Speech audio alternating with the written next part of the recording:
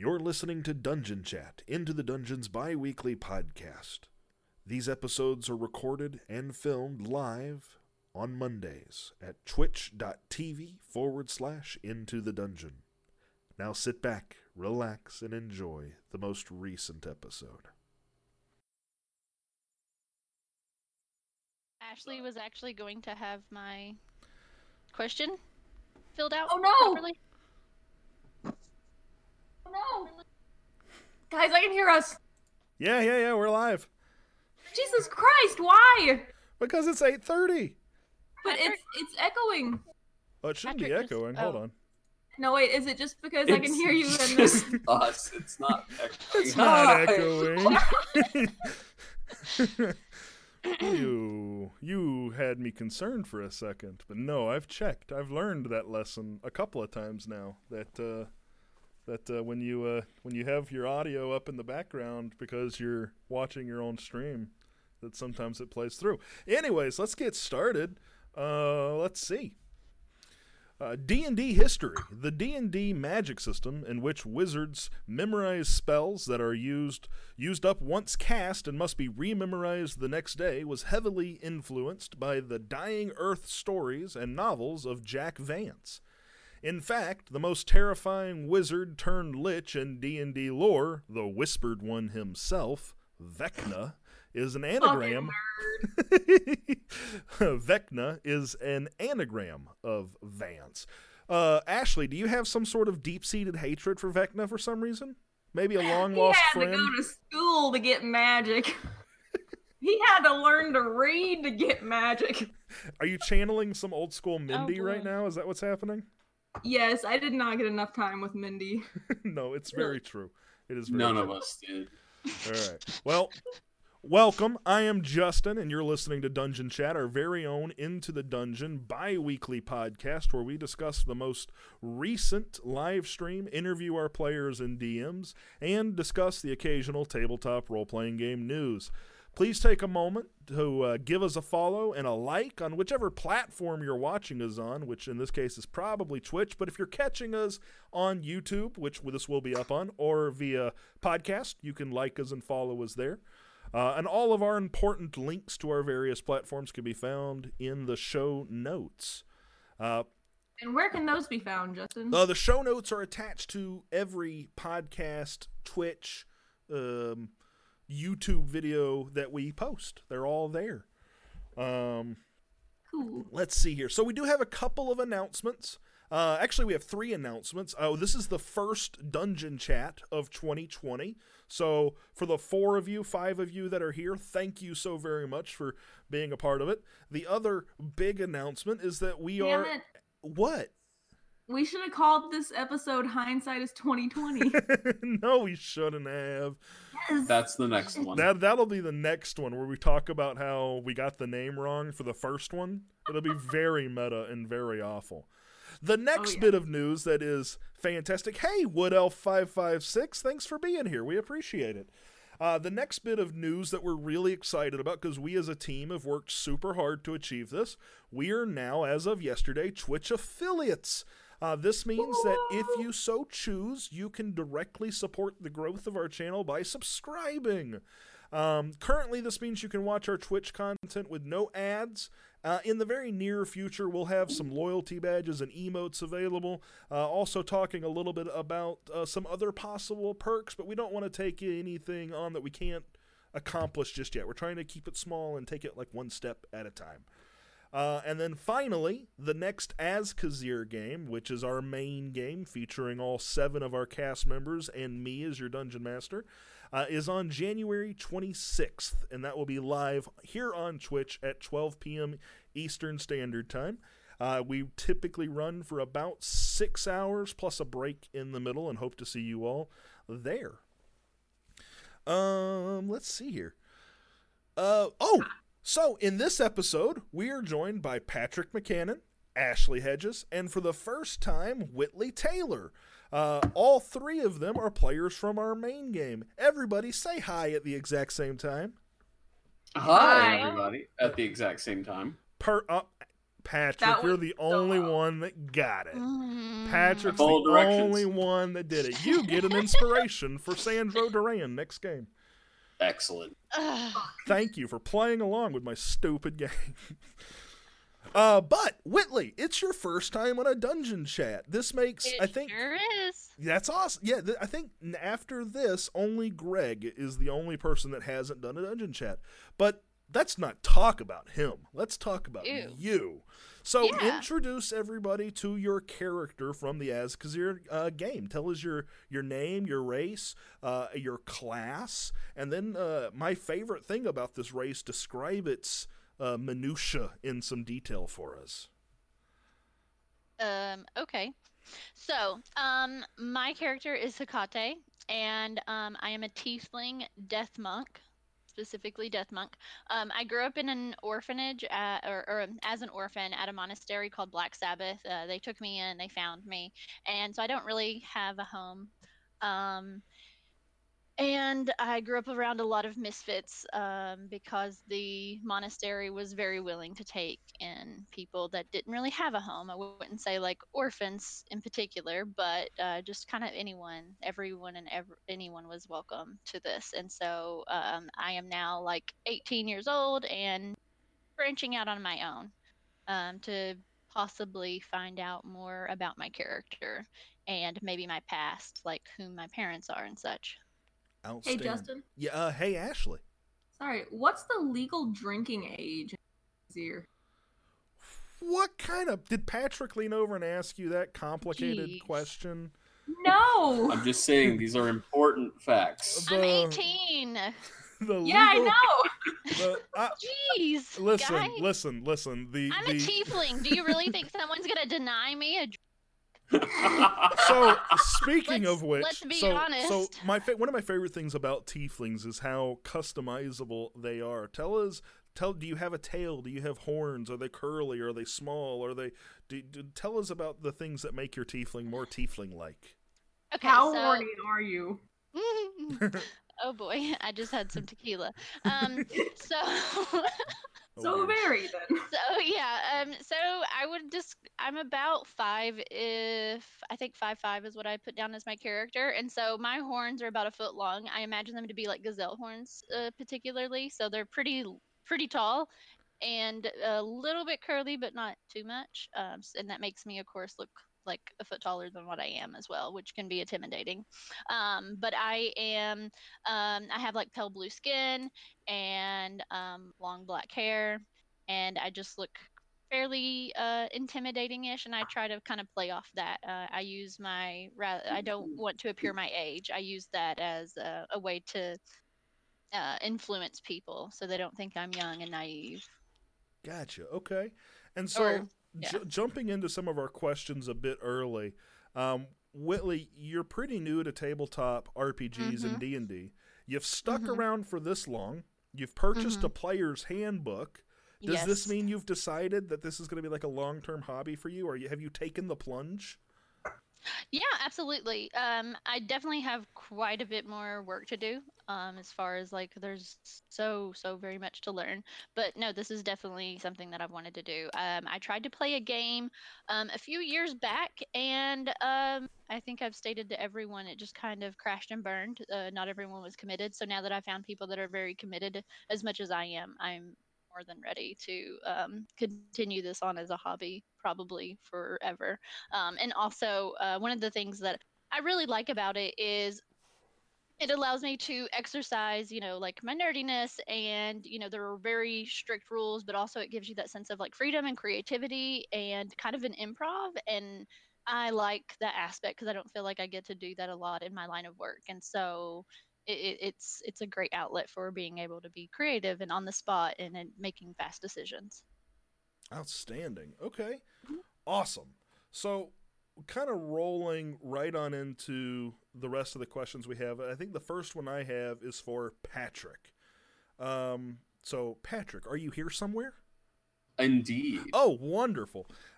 It was important to me that you all receive an establishment, but and for those of you that aren't aware, Matthew Colville's Followers and Strongholds and Followers book is phenomenal. So absolutely go take a peek at his content if you haven't before.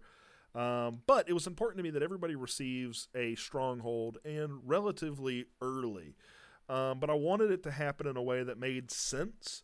How do you feel about that reveal? Are you excited about it? And how do you think you will use it? Well, Sandro is definitely a man with plans. He's got plenty of plans, and this is kind of an asset. Really, I would say the first asset that he's been able to get his hands on that he will be able to utilize and hopefully advance some of these other plans of his. It was very interesting to me that none of the other characters wanted to technically be part owners of the building. The group actually left the entire estate to be deeded to Sandro solely. So that was interesting. But yeah, Strongholds and Followers definitely opens up all kinds of new things to do with a character. And as a rogue who maybe hasn't really come into his own in this highly capable and efficient party that he finds himself in, this might be the way he does that. This might be the venue to really Sandro Duran, real estate magnate, set himself apart. Absolutely. It's one of the purple squares on the Monopoly board, right? Gotcha. Okay. So now, hearing that that's something that you're thinking about, it may potentially set you apart, and I think that kind of teases a question that I know is coming up later. But would it bother you to find out that I have many other establishment type items throughout the world for other people to have? Do you feel like that would steal from your thunder as being that establishment owner? I mean, not if I get there first. Well, you said it yourself. No one else wanted on the deed, so I think you've done that. I think you're very distinctly there first. Absolutely. Gotcha. So Whitley and Patrick specifically, and Ashley, this question kind of pertains to your character, so I guess you can weigh in if you want to. But I'm really curious about the people that are not directly involved in the kerfluffle.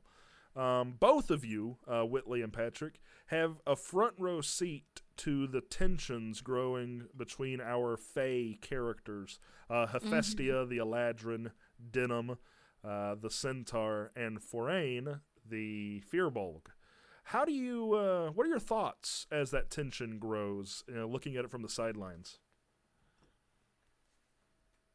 Whitley, I'm happy to let you go. Okay, yeah, I'm kind of...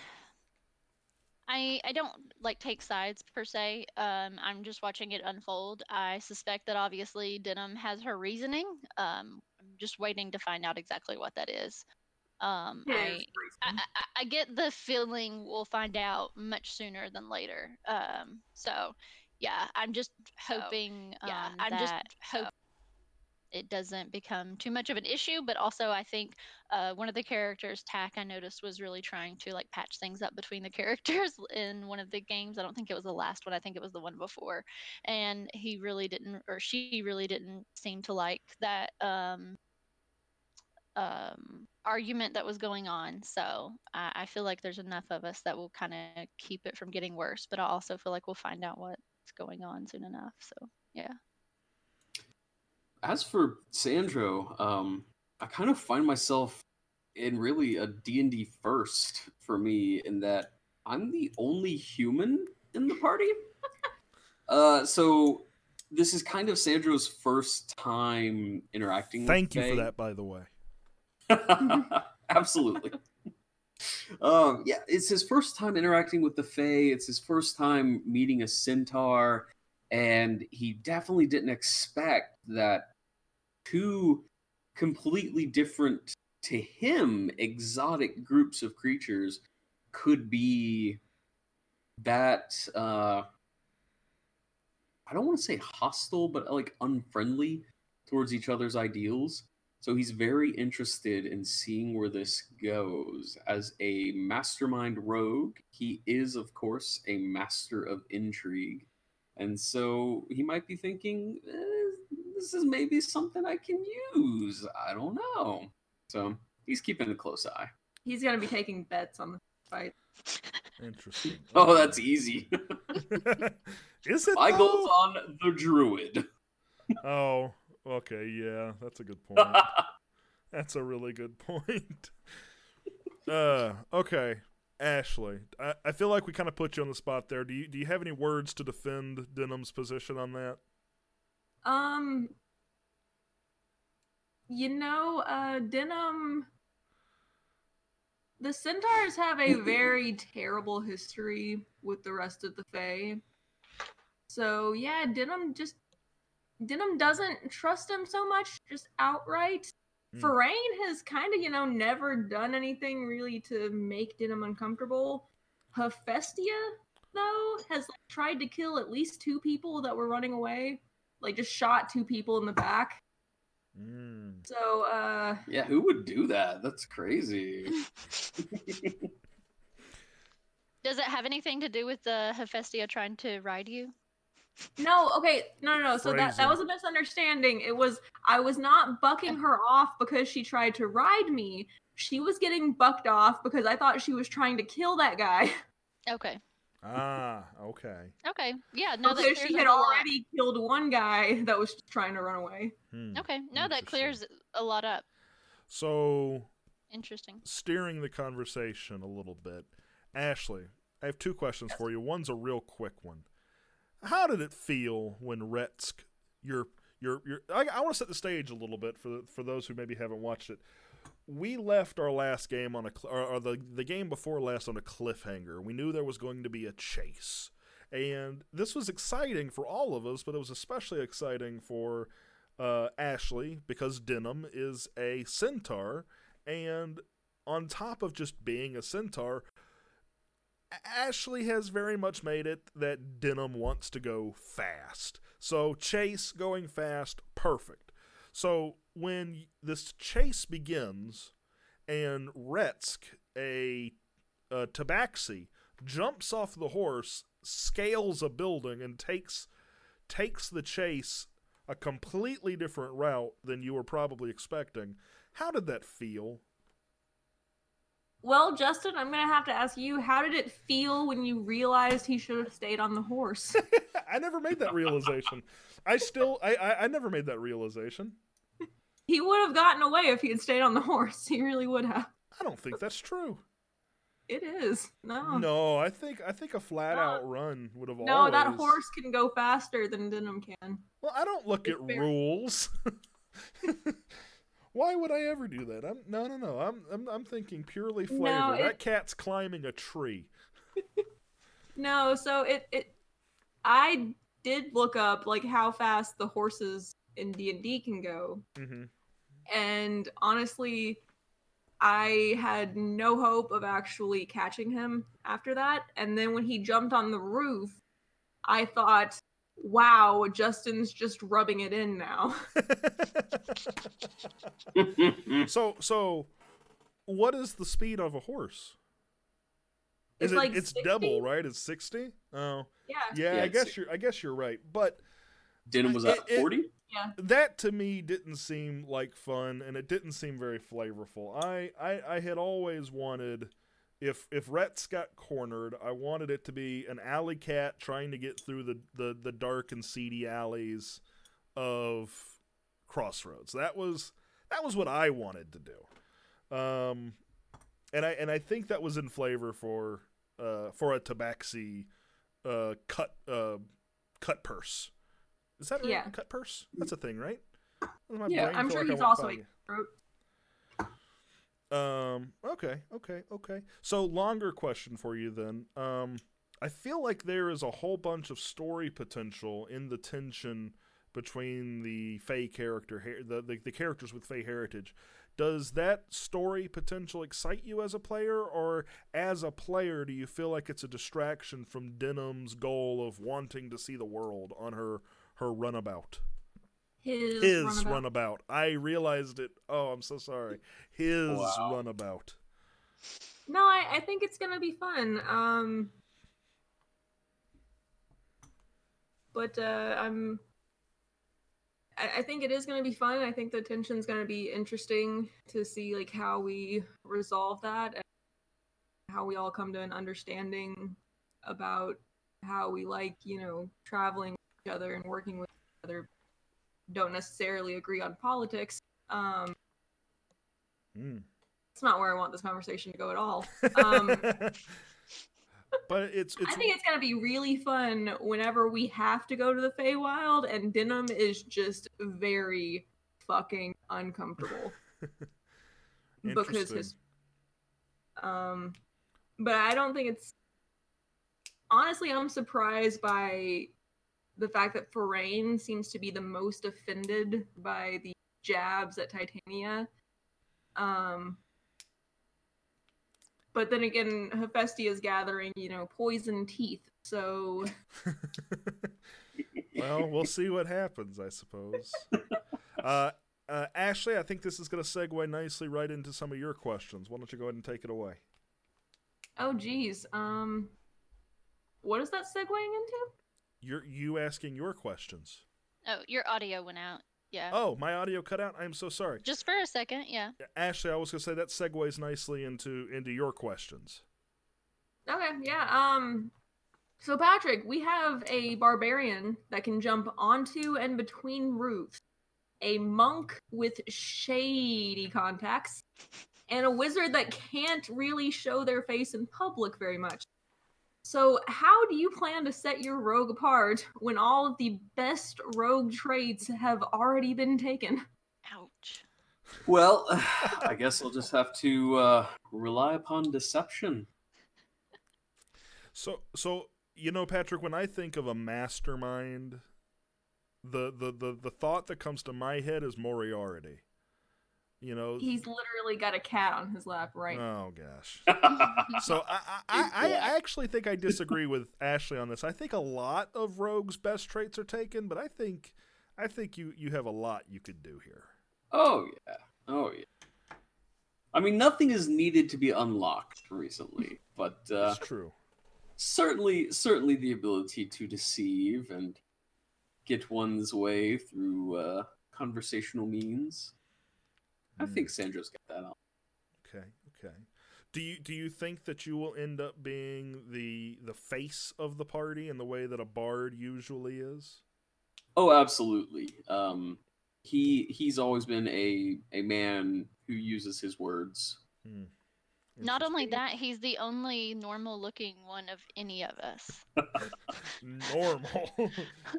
Just throwing that out there. I applauded the fact that you're the only human in the party, but I've got to say it. I absolutely love how diverse our party is. One human, one centaur, one firbolg, one eladrin, one snake man, one I guess that's Yuan T pureblood, and he opted very recently to we went ahead and solidified it that he is not bipedal. He is slithering on a thick boy tail. Who am I missing? I'm missing somebody, aren't I? Did you mention Tack. the tiefling and the kobold? Tack, the kobold, and our tiefling. I love it. I love how diverse it is. Thank you, Harrison2142. That's absolutely right. I did miss the kobold. Okay, sorry. I took over. My apologies. Yeah, no, that's fine. This is your show. That's our show. Our show. Speaking of the show, Whitley, during the show, in the Battle of Crossroads, you were taking a lot of hits, and I think they even managed to knock you down to your knees at one point, or prone maybe. Were you worried at all during that? Because if I remember correctly, not one of us tried to come to your aid. And in retrospect, I feel really bad about that, but there was a lot going on. No, it's totally fine. Yes, I was scared, shitless, to be honest. I thought I was gonna die, and I was like, wow, okay, bye, Hecate. I was saying my blessings. But we made it. So yeah, next time I'll be more careful, and maybe prepare some more like long distance use of my weapons, because I don't think I did that in that particular scenario. I forget. Did she take out the guys that were like trying to tie her up with ropes? What happened there? I don't remember. Oh, that's I don't right. even. Oh I man. don't remember either. That was before the break. How dare you? Yeah. That was like 6-7 weeks ago. I think we said like some guards rushed over to help. Yeah, somebody helped me. I don't feel like I did that on my own. Okay. I don't remember whom in particular, but yeah. Yeah, I did not do it on one my of own. the villain actions I had for that bandit raid was that they were going to try and take hostages via ropes and nets. So I'm sure that happened, but I don't remember how you got out of it. Nor do I. Monks. They get the Monks. job done. So that actually kind of segues nicely into what I wanted to talk about here. So Whitley, you mentioned that you're going to try and do a little more long distance with Hecate. You also mentioned that you are a death monk. You were very proud of that fact. That's awesome. Yes. So in the halls of Black Sabbath, where the learned masters did rip epic guitar riffs on metal guitars. I don't remember that. I'm not sure what happened at that school, but I did want to ask. My favorite thing about monks is how flavorful they can be, mechanically and roleplay wise. So I wanted to see. We have seen Hecate throw some daggers. Yes. We've seen her throw some punches. But I wanted to ask you, what did you have in mind, and has it changed for what her main like fighting style will be? What's her main flavor going to be? To be perfectly honest, I don't think I really gave that a lot of thought when I first planned my character. I should add that I rolled for my character, for those whom don't know. That's so right. I did have a little bit of flexibility with that, of course, but I did really try to sticking with whatever the die gave me. Granted, I think particularly the Death Monk was something I picked for myself, but nonetheless, I didn't really plan for any of that when I made my character, and I guess I hadn't really thought it out. But I do like the fact that I can throw and use, I can fight someone near me, but I can also throw a dagger from afar if I need to. So I plan on, I guess, kind of playing with that a little bit more, the distance, and also using up close combat, because I don't want to just pinpoint on one single thing. I want to make it that way my character's as useful as possible. Did you also roll for the Way of the Long Death, or is that something you picked? Oh, no.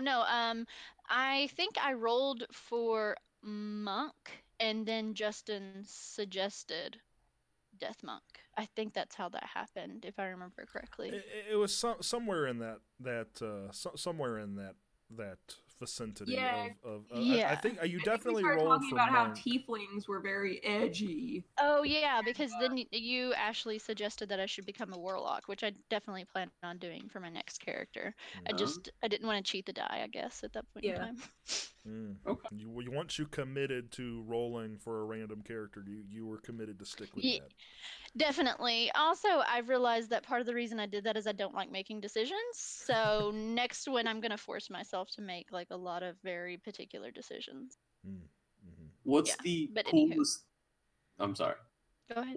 What's the coolest thing about Way of the Long Death that you're looking forward to? Oh my gosh. Let me look. I haven't looked at it in a while, but if I'm not mistaken, I get to steal like people's life energy from them, and I can't fucking wait for that. That sounds amazing. So Hecate is going to be a vampire. Yeah, after they're like so far or so close to death, like I get to take their final like points and absorb it into my own being. Yeah. Yeah, I was gonna say starting at level. So I'm looking at it because I wasn't. We kept calling it Death Monk, and I was like, I know that's not what it's called. So I was looking it up. It's Way of the Long Death, but starting at 3rd level, so you could actually do this now. Your study of death allows you to extract vitality from another creature as it nears its demise. Okay. Yeah. Yeah. Maybe that's one of the more recent ones. I was thinking of another then, because it gets even better as it Oh goes yeah, on. I was It's gonna say amazing. they are all Yeah. pretty much varying degrees of that type of badassery. So, Yeah.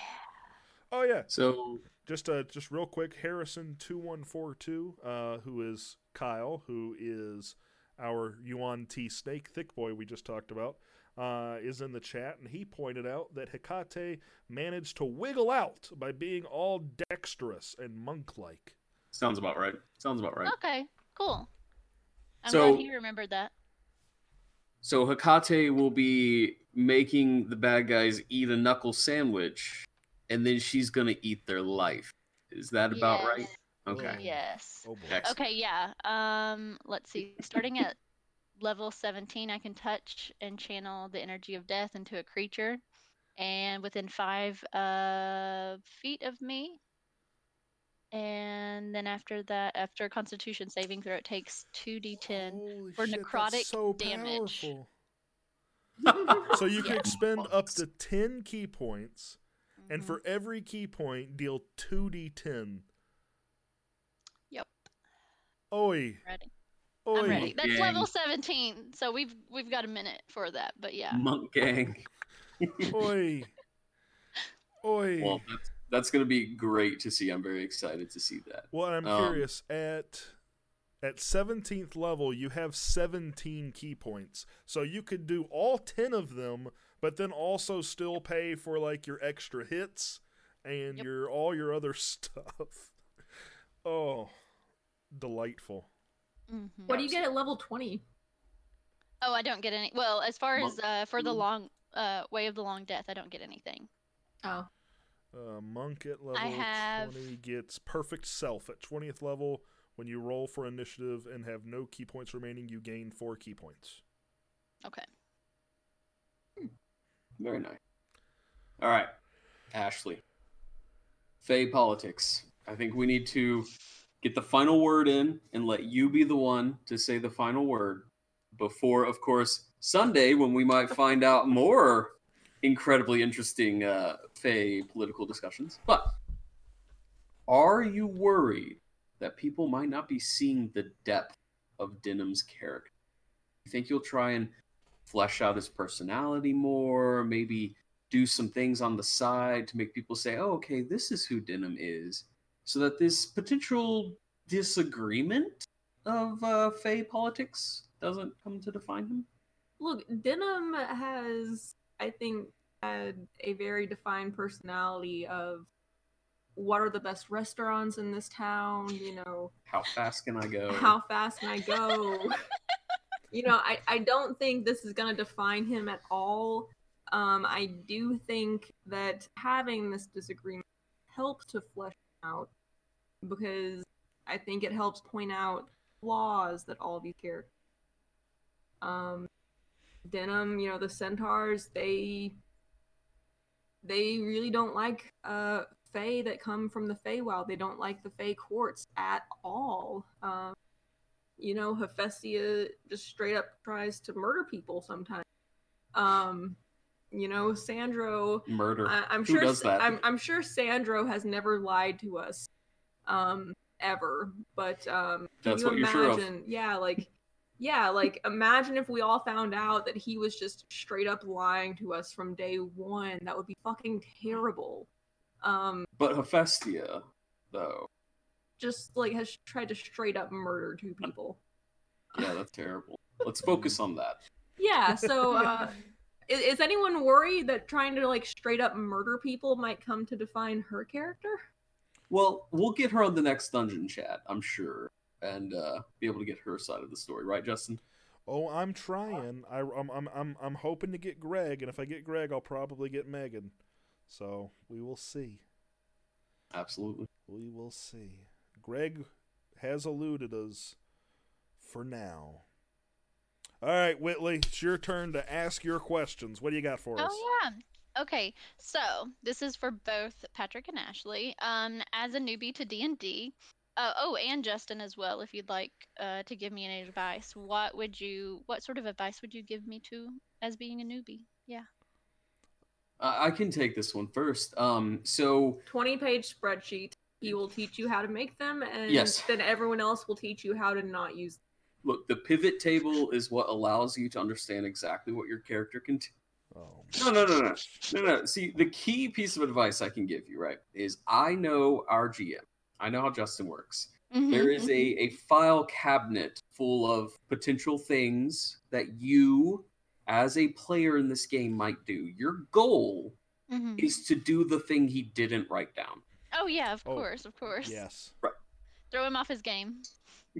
Yeah. Other than that, it's fine. You know, Okay. just remember that the dice determines, and yeah, you'll be good. Okay. My advice Thank for you. you is that, Patrick, I hate Not you. to do what Patrick said. Don't listen to him. No, Ashley, do you have... So, Ashley, you're... I'm really curious if you have any advice to give, because I feel like... Yeah, because you're fairly new in comparison Yeah. to the rest of the table. Yeah. Yeah. Honestly, I think my advice is just to make characters that you're gonna have fun with. Okay. Because my first character I did not have any fun with. It was a terrible time. But since then, you know, I've had Mindy, I've had Casey. Oh, Casey was the absolute best. It's really a shame that she was killed by fucking Vafir. Yeah, it's terrible. The what happened to her. worst. I don't even remember Casey. I gotta be honest with you. That hurts even more, honestly. I think he's just being a dick. It's fine. And yeah, and Denim, honestly, I just play with characters that, you know, you have fun with, something that, you know, you're gonna have fun with, not something that where it feels like you're just having to slog through all your character's shit. Mm-hmm. Okay. And I'm gonna piggyback off of that, if I may. If you ever find that you are not having fun with your character, don't feel like you have to slog through anything. Oh, yeah. Send me an instant message, text me, call me, and say, hey, I am not having a good time. And we can either figure out a way to park your character somewhere. You know, if you want to do something crazy with your character, and we'll just see what comes of it. There are a few different things that we can do to move you and transition you into something that you think you might have more fun with. Because at the end of the day, when we're spending 6 hours plus at a table playing, you should be having fun. And that would be my advice, is have fun. Okay. No, absolutely. I think honestly it just has taken a while for me to get used to this new group of people in general, playing D&D or not. And then also like just knowing that Ashley started a year ago is honestly inspiring, because if I had not known that, I would have never guessed. I would have thought she's been playing for years, because like, yeah, the way that you play in general is just amazing. Like, you're so quick-witted. Well, no, but I cry. I've had like 2 glasses of wine. Don't worry, the tequila is hitting me. I said D and rather than D&D, so it's perfectly fine. I wasn't gonna say anything, but I was gonna cut that audio clip and share it. It's Deers and Dragons. Yeah, Tennessee came home with me. So let's see, what was I saying? Oh yeah. So yeah, but no, like Maximilian von Tracker, you came up with that like off the top of your head. It was amazing. And then just some of the stuff that Denim does, like her obsession with Frida and the tamales, like I can't get enough of it. Yeah. Neither can Denim. They're the best tamales in town. She was really close to never having. Excuse me. He was never close. He was very close to never having a tamale again after the Battle of Crossroads. Yeah. Oh my god. Justin, you killed everyone I liked in that town. I was gonna be so mad if you killed Frida too. Listen, y'all saved the town. You should be happy. Heroes. Yes, the heroes of Crossroads. because that's what heroes do. Wait, can we say that? Yeah, I think so. Is that a thing? Wait, shit, we're making money off this now. Wait, hold on. What Cut is that that out, reference? cut that out. I don't know what that reference is. Thor Ragnarok. Oh, Oh. jeez, it's been Wait, so long. cut that out. Maybe they won't recognize. Okay. Whitley, did you have some other questions? Oh yeah, I did. Sorry. It's okay.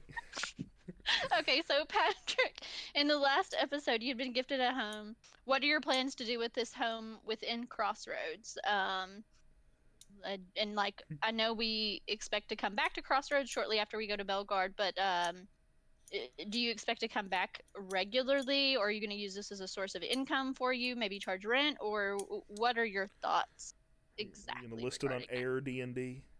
Well, Yeah. yeah, Air D&D, absolutely. And since I don't think that's a business, I'm gonna add that to the list of things to do. Good job. Thank you. But no, as you're aware, humans in this universe are a lot like the house elves of a certain fantasy world. So now that I've been gifted a home, I'm free.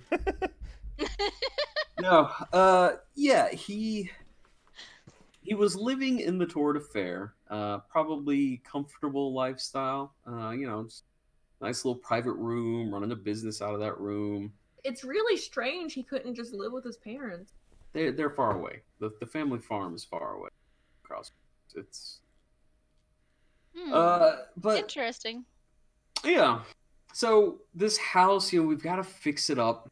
It's going to cost a bit of money. We got to get people in from another city entirely that we're not even heading to. So it's going to take a minute to get it there, but it's going to be a nice house. And hopefully we're going to do a terrain build podcast video at some point to actually build a physical representation of the estate. That's going to be really cool. But Ooh. Yeah, I'm looking fancy. forward to doing that. I just realized that it's probably going to take a few sessions for you all to even be close to returning to Crossroads, so it's probably not that big of a rush on it. oh, Well, I mean, just knowing, I mean, it took forever to wrap up, the first, it took, what, 5 sessions to leave Crossroads? Yeah, but originally we were supposed to leave sooner. We just decided to stay one extra night, and that changed the whole That is true. thing. So That is true. I mean, it's gonna take us, an hour to figure out what we want to do when we get to Belgard. And then on top of that, though, it's even when you return to Crossroads. I mean, if it's been a week, 2 weeks, it takes 3 to 4 months to renovate your home. yep. So it's gonna be a it'll take project. some time. Yeah, and I'm hoping that so, and this kind of goes back to the advice for a new D&D player. I have goals for my character to be sure, but I'm also always kind of chasing new experiences just as a D&D player, things I want to play through. And one of those, of course, is to see a longer form campaign, a campaign that is spread out over a couple of months, maybe even a year, maybe even a couple of years. I'm not sure where we might go. But I want that opportunity to see a character grow. And even if I, for whatever reason, have to end up switching characters, being able to see them grow as well. That's something I do want to experience and hope I might get to see here. Mm-hmm. And the other thing is I do want to try and see what kind of fun can be had in a D&D game that takes place in a singular urban environment.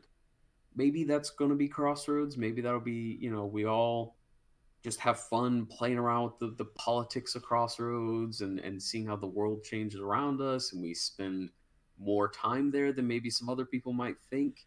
I think it's very easy in D&D to be like, okay, we need to go to this other side of the continent and do these things here, and then go to this other side of the continent to the north and do these things here, and just jet set around the world as typical adventurers. I've done that, and I it's fun. I want to see if we can spend a little more time in. Mm-hmm. Mm-hmm. Yeah, I think we've all played, with the exception of probably Whitley. We've all played the race against the clock, big bad evil person introduced in the first session, kind of a campaign. And we just did that for a year and a half, almost 2 years with Creed. And Creed, I know you're going to listen to this. We had a great time. No judgments being cast on the amount of fun we had for the 2 years. If we weren't having fun, we wouldn't have done it. But Hashtag thank God for Phoenix Industries. hashtag thank God for Phoenix Industries. I think, but it's like you said, it's kind of seeking that different experience, and that's kind of what I'm hoping to accomplish with this. I think my problem and my concern as it comes to cultivating that different experiences, I've never done it, I've never seen it, you've never done it, you've never seen it. So one thing I've done is I've put us on a milestone system, and that's to kind of intentionally rein in the rate at which levels are gained. Just to kind of slow the pacing out a bit. But I don't know that that'll translate into fun. I don't know if that'll translate to, frustration as players, get excited to get their level 17 and level 20 bonuses.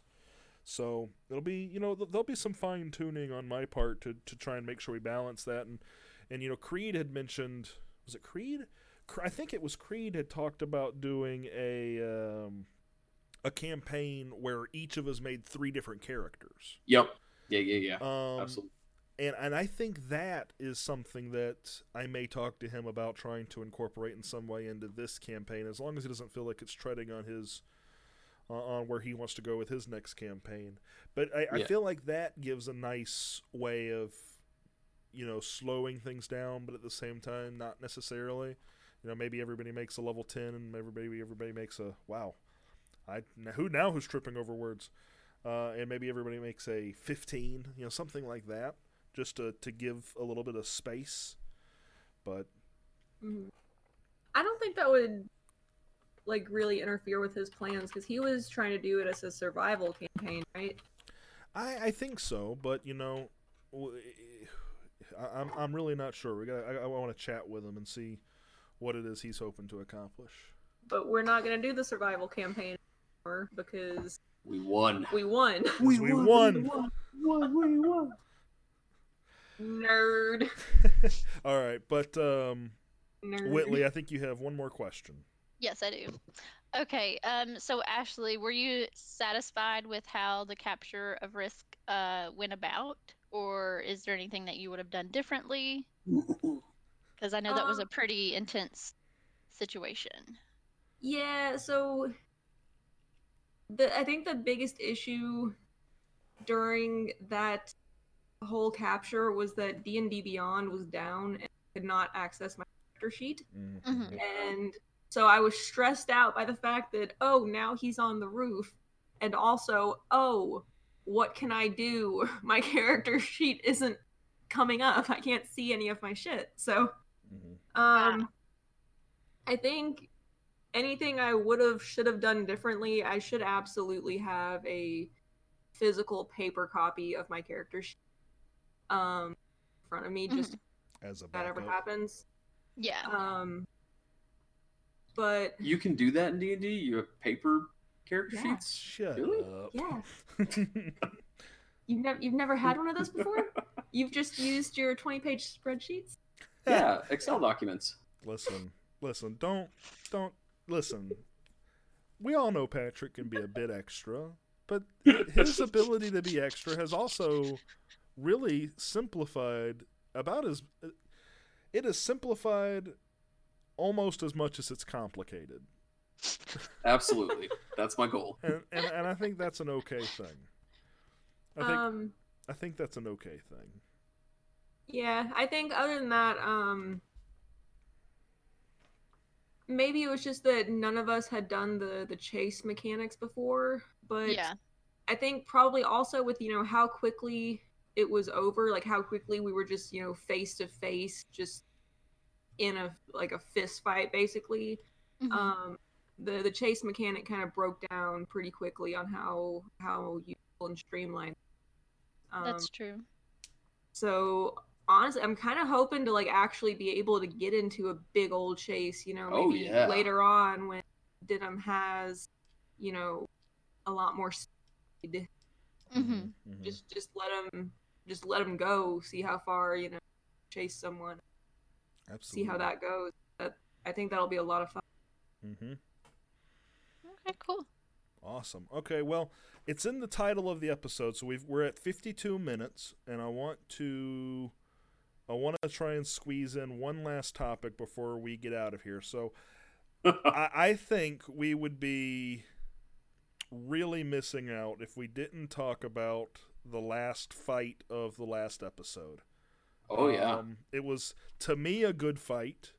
Terrifying. We almost lost a character. We almost lost half of the characters. No, just no, hold that on. was Hear me out. So we dropped 4-0, but we had one character go to 2 death saves, and literally a roll between whether they were going to live or die. Is what I mean when I say nearly died. So I'm glad we survived it. And I definitely had a rush putting you all up against a fight that was probably the most difficult y'all faced from me to date, with the exception of a bad trap that I designed for the last game, for the last little campaign I tried running. The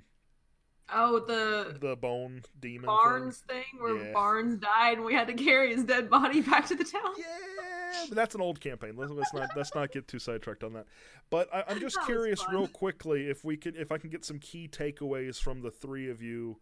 Well, maybe we'll go Ashley, Whitley, Patrick, on just some of your thoughts on that fight. Things you liked about it, didn't liked about it, whatever. Just your thoughts. Denim always likes getting to, really fuck up the day. No. Wow. I liked how much I didn't know what the fuck was happening. When he got close enough and did the AoE and we just started bleeding from everywhere. Mm-hmm. Mm-hmm. Wow. Wow. Uh-huh. Can you not? And you took a permanent scar from that, didn't you? Oh, yeah, absolutely.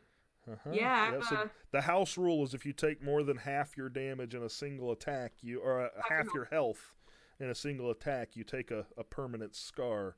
What did we decide a permanent scar from bleeding out of your pores looks like? I don't remember. I think you said eczema.